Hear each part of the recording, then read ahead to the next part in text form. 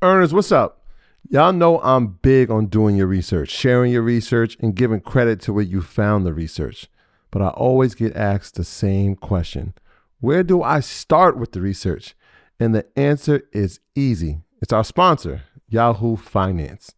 Whether I'm tracking the daily movement of my favorite companies, doing technical analysis with their easy-to-use charting platform, or checking balance sheets, Yahoo Finance makes something very complex simplified. For more than 25 years, Yahoo Finance has been the brand behind every great investor. Whether you're a seasoned investor or you're looking for extra guidance, Yahoo Finance gives you all the tools and data you need in one place. They're the #1 finance destination, producing a holistic look at the financial news cycle, including breaking news, original editorial perspectives, analyst ratings, independent research, customizable charts, and so much more. You could actually securely link your brokerage accounts for a unified view of your wealth, including your 401k and other investments. A comprehensive perspective is what sets apart great investors, and it's how Yahoo Finance ensures you have the insight to look at your wealth in its entirety. With a community of over 90 million users each month, the real strength is helping you on your way to financial success. For comprehensive financial news and analysis, visit the brand behind every great investor, yahoofinance.com. The #1 financial destination. That's yahoofinance.com. You heard me, yahoofinance.com. Don't wait. Don't hesitate. I use it. You should go over there and start using it now. Earners, what's up? Look, I want to give y'all a little peek behind the curtain of producing Earn Your Leisure. It's a lot more than just sitting down and chatting. It involves meticulous planning, recording, editing, and then promoting each episode to ensure it reaches all of you.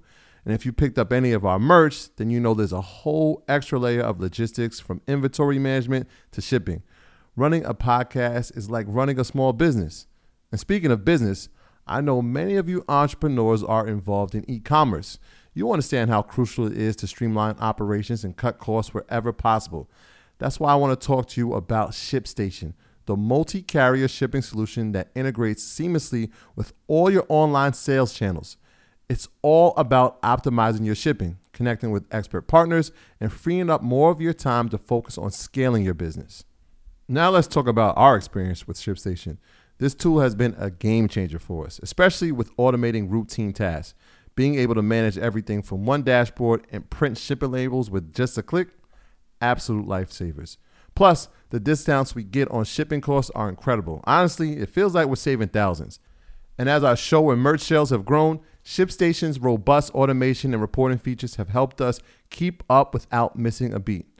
For those of you who get overwhelmed by order volumes, ShipStation's easy-to-use dashboard is a dream come true.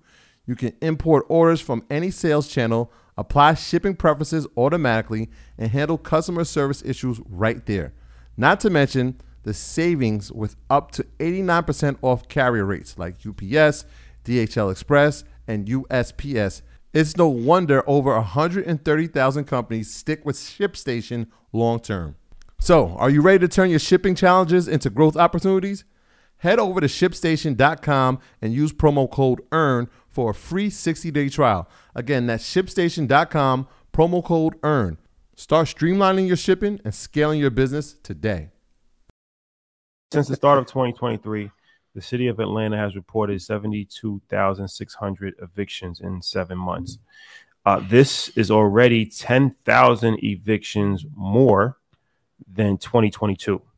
According to the data tracked and published by the Atlanta Federal Reserve Bank, there were 11,159 new evictions reported in June. From January to June, only about 15.5% of the evictions have proceeded. So a lot of people are getting evicted in Atlanta, which I would assume is an indication for the broader country, worldwide, nationwide. So what is your thoughts about this disturbing trend? The first thing I want to point out, some of these are rolling over from the period where people didn't have to pay. But if I'm going to go into my conspiracy bag, if inflation is getting higher, the job market is not coming back, I truly believe that these evictions are happening because they want their city back. And by they, we know who they is. I'm gonna act like I'm Khaled. But I think maybe Atlanta for too long has been too black. And Atlanta and Georgia is normally a very friendly city when it comes to these evictions. But going back to the pricing, some of the pricing in Midtown and in Buckhead is unaffordable for most people. I'm not counting the people that are ballers and have a bunch of money flowing in, cool. But for the average person, if they want a 3-bedroom, 4-bedroom, the prices over the last year have increased dramatically. And if you want to change the demographics of a city, one of the fastest ways you can change them is by changing the price of the rental market. I think it's a mistake because if wages and income is not increasing as fast as the rental market pricing, these are the kind of things that will lead to a crash or collapse. We're seeing it with Airbnb. Airbnb at one point was looked at as an affordable option to hotels, and then they got super sexy, and they tried to make every Airbnb a Rolls Royce, and the prices were too damn high. And guess what? Most Airbnb properties are not being rented out like how they were 2 years prior or 3 years prior. So if this continues for a long period of time, it can spell a lot of trouble. But the first thing I thought when I saw these amount of evictions, they want to quietly find a way to displace some people out of the city of Atlanta and move them out to the suburbs. That was great minds think alike, because the first thing I thought was, especially being here in New York, the amount of time it takes to evict somebody versus the time it takes to evict somebody in Atlanta or in Atlanta specifically. Right. So that was the first thing I thought. But the second thing is kind of like what you alluded to, right? Like the kind of like when we first were learning about Airbnbs and how it could be super profitable, a couple of the cities we were thinking about with Miami and Atlanta, there was kind of a crackdown on that. And so like if you're not getting that money from Airbnb, now the person who actually has the lease has to now pay that, which could be, something that they can't afford anymore. Right. The other part of it was the unemployment rate. Now, when we talk about unemployment, this kind of leads into like what you were saying. It was like, what type of jobs are being offered? Absolutely. What type of jobs are we being offered? What type of jobs do we have? Who's being laid off, and where are those layoffs happening?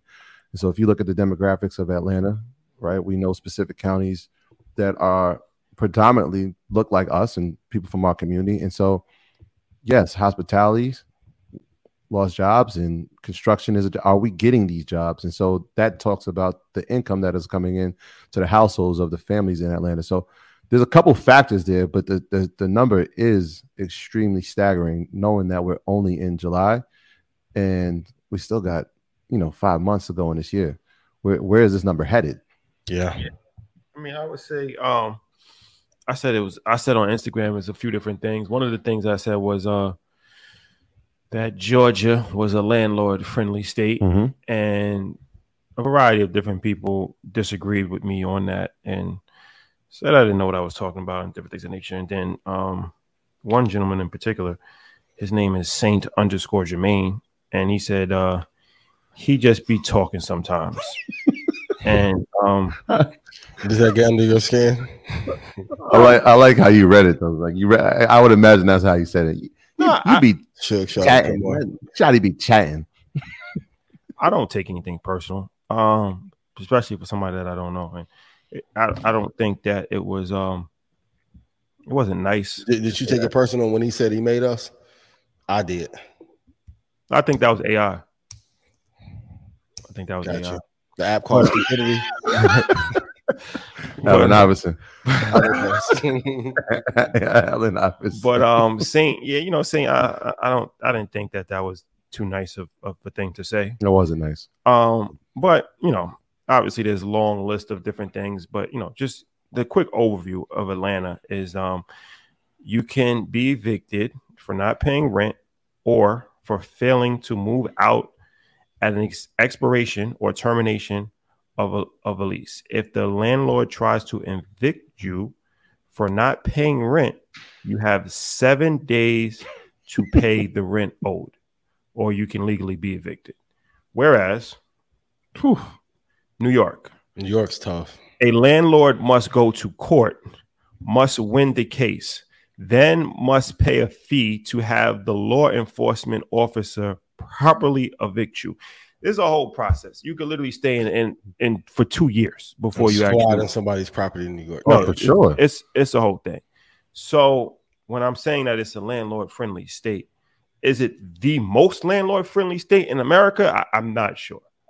But when you're comparing it to states like New York, it's tremendously in favor of the landlord. Sometimes we don't have a perception of things because we only look at it from our perspective. So it's like you might just live in Georgia, like, oh, it's not a landlord-friendly state. I've been trying to get this guy out for a month. Well, talk to the landlord in New York who really has no rights at all and has to deal with a squatter that's living there, and you got to go to court and you got to get law enforcement. And you literally, I think Ish dealt with that last year. I think somebody was squatting his for 6 months. Not only are they squatting, they damaging the property. Now you got to have rehab come in after they leave. It's a whole process. It's extremely hard to kick somebody out. Yeah. So I say that to say it's all perspective. If you don't think it's a landlord-friendly state, that's your right. But compared to a lot of other states, like New York, it's a landlord-friendly state. So I think that's definitely in favor of people getting evicted because you don't have to put up with it. If they're not paying, that you can just kick them out. I think it also has to do with the haves and have-nots because rent prices are going up. And as rent goes up, certain point in time, you can't afford to pay your rent. So there are people still getting money. There are people that still stimulating the economy, but everybody is not at that same pace. Mm-hmm. And the rent prices are only like skyrocketing in these major cities. I told you about the guy that was paying $10,000 a month for a 1-bedroom in New York. So we're going to start seeing, this is a broader conversation where there's going to be a housing crisis.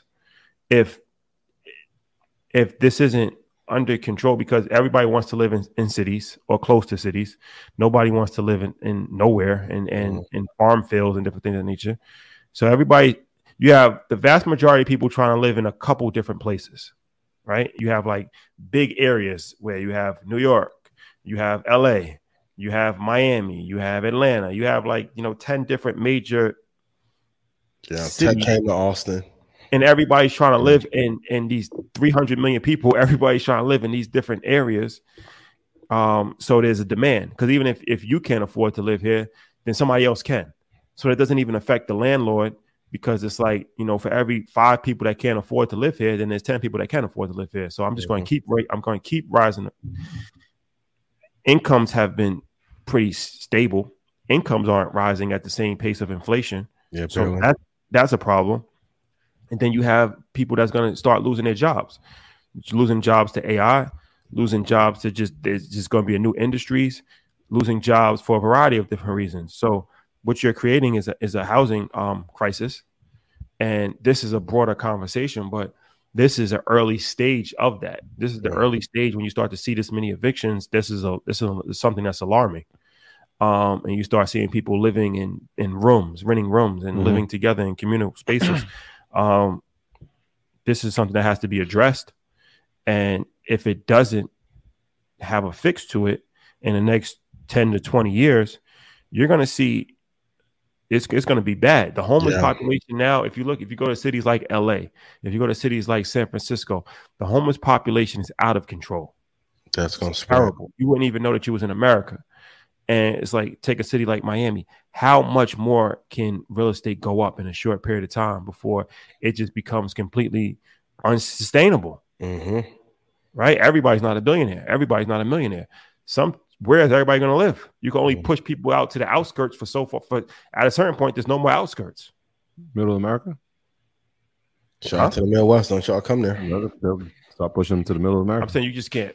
Like, that's like relocation. I'm talking about you pushing people to the outskirts. It's like, you move from New York to Jersey. This is like, but it just keeps getting wider and wider and wider. Where they don't have anywhere to live eventually. Yeah, I mean, we've seen that, right? Like, we've seen people go from New York City, then they end up in Northern Westchester, then they end up in Poughkeepsie, then they end up in Albany, then they end up in and so they are pushing them. Well, what happens is that you at a certain point that you can't You can't push them so to Canada. You start in Manhattan. Right. You start in lower Manhattan, then you work your way up. Mm-hmm. Then you in, which used to be Hell's Kitchen on the upper west side. Now I don't even call it Hell's Kitchen anymore. It's a whole different neighborhood. It's completely gentrified. Then you start moving to Harlem. Mm-hmm. Then you start calling it Northern Manhattan, which is insane. NoHo. then you start moving up to Washington Heights. They got a name for that now. They trying to gentrify that. Really? Yeah, I forgot what they're trying to call it. Trying to gentrify that. Then you go to the Bronx, Sobro. That's what they call in the South Bronx. I still haven't heard anybody say that. That's crazy, bro. They have a name for it. Yeah, you got to have a name for it before you fully implement the plan. You got to rebrand it. Like Elon did with Twitter, change the X. You got to rebrand. You got to change the name. So now you go. Now you got the Bronx. Now you try. So it's like it happens, and it just do. Before you know it, it's a whole different city. Yeah. Dangerous. Very, very dangerous. They want their cities back. And meanwhile, they're trying to convince us that everything is fine in the economy and that the stock market is okay. And there's only like 11 stocks internationally that are doing well. Like if we had to put our lives on it outside of the ones we've called, are there any, Troy, you sent a great one, right? But are there like 15 stocks that we would just bet our lives on, like our life savings on? There's weakness in the economy overall. And if there is not affordable housing solutions, at some point the people are going to revolt. Yeah. They are going to revolt. Yeah. They're going to be at your door. Be careful of that. Yep. And the crazy part, it's only going to take maybe 2 months. Like the same thing with the music strike. And people quit paying rent in one part of New York for 3 months. Oh, baby. Some changes will happen immediately. It doesn't take that much. Yeah. Rent strike. They tried that before. Rent strike. Yeah. It needs to happen because it's feeling like 07 all over again. So you're pro rent strike? Well, I currently don't have any tenants, so I'm about to say the landlord's about to be at your neck. I'm not pro rent strike because I feel like landlords that you shouldn't, you don't deserve for somebody to just commit to paying you something and then not paying you. And not pay it, yeah. That's something that I don't agree with. Yeah. I also think it should be affordable though. But this is also important, right? It's from the other aspect of it. And shout out to Brandon Rule, alumni of EYL, having developments that are built specifically to have affordable housing, right? So I know he just got a grant for $50 million. Did you see that? He got a $50 million grant. He will be at InvestFest. He will be there to build. I believe it's in Alabama, Birmingham, Alabama. He's building 122 units. But those type of very intentional and strategic developments help combat that. So it's like, all right, well, this is what it's going to be based on the economy that we're building in. Mm-hmm. All right. But so when we have developers that look like us, and that's why he's a gem. And I mean, because the way he's able to break things down and explain it to our community, it's incredible. But we need more branding rules. That's why it's important to be in the rooms, because I'm sure there's somebody who never knew that they can actually obtain that type of professionalism and career.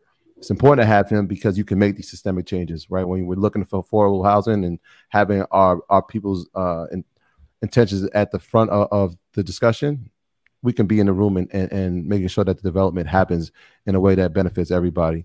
So it's important to have that. So shout out to him. I just wanted to mention that. Affordable housing is important, but that's kind of like a Band-Aid, because it's like it's not a solution. It's not a long-term solution. What's a long-term solution is getting people to make more money. Absolutely. So they can afford it. So it's like just giving people affordable housing and putting them in situations where they can live is beneficial, because people do need somewhere to live. Yeah. But they're still ultimately they're still not making enough to even live there. So you're still struggling. You might have a nice apartment, but that doesn't solve your problem. But what happens in the time that you're there? Right. So that could be the thing, right? Like if I don't have to worry about with the roof over my head, right? Now I have a mindset where I have a freedom to actually think. I have freedom to now create. I have almost a sense of peace of mind, knowing that I can at least afford to live. That basic need is taken care of. Can I be innovative inside that time while I'm here? Yeah, it doesn't happen. It doesn't happen. Can it happen? Can it happen? Anything can happen, but I'm just speaking from, this is just experience I've seen. It's that experience. No, it's just a fact. people become comfortable. So you have somewhere to live that's beneficial and that's needed. And you usually, it's just, okay, I have this taken care of, and I'm going to work enough, and it's going to be enough to pay these bills. And it's a recipe to just stay as a renter for your whole life. Let me just finish. You stay as a renter your whole life. You'll never own anything.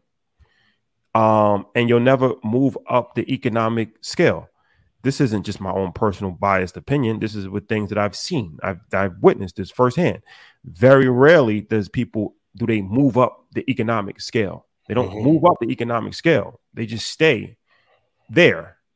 And who is that ultimately benefiting? Business, because they're getting government subsidies. It's not like they're doing this out of their own good of their heart. They're getting government subsidies to have 10% of these luxury apartment buildings, to have affordable units, and to build these and different things of that nature. So there is a win for them. And the government is just printing money. They don't care.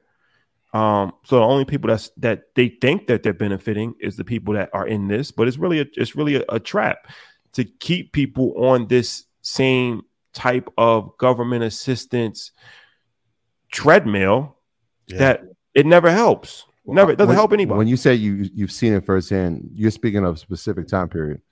I'm speaking of this actual time period where people have access to more resources, access to more information, and are actually educating themselves.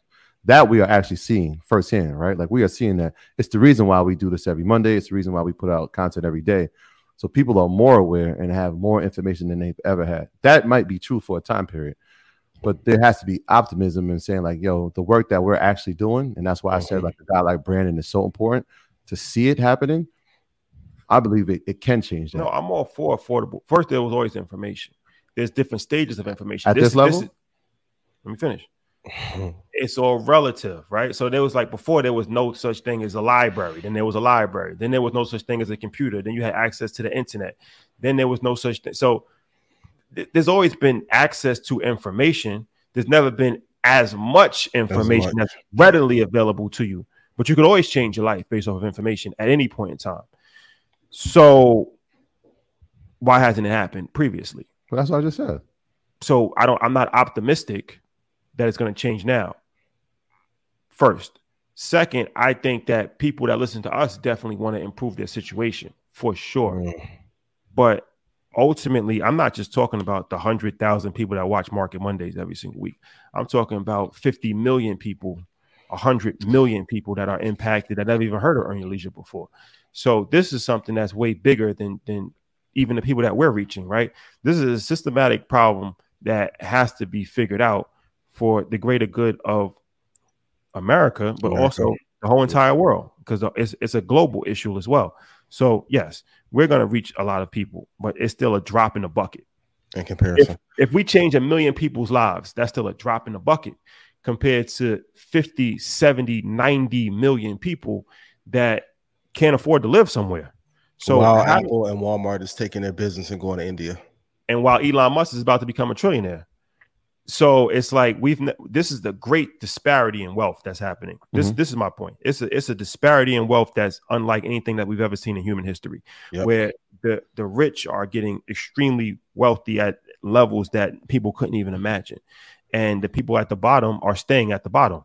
So some affordable housing, yes, that's good, but we have to figure out a way to get the people at the bottom to catch up, whether that's through different skill set, whether that's through a variety of different things, but just providing things for them, although it's beneficial and is needed, is not the ultimate solution to get them in an upward mobility trajectory. It's not the end all be all, but it does put off the basic need, right? Shelter.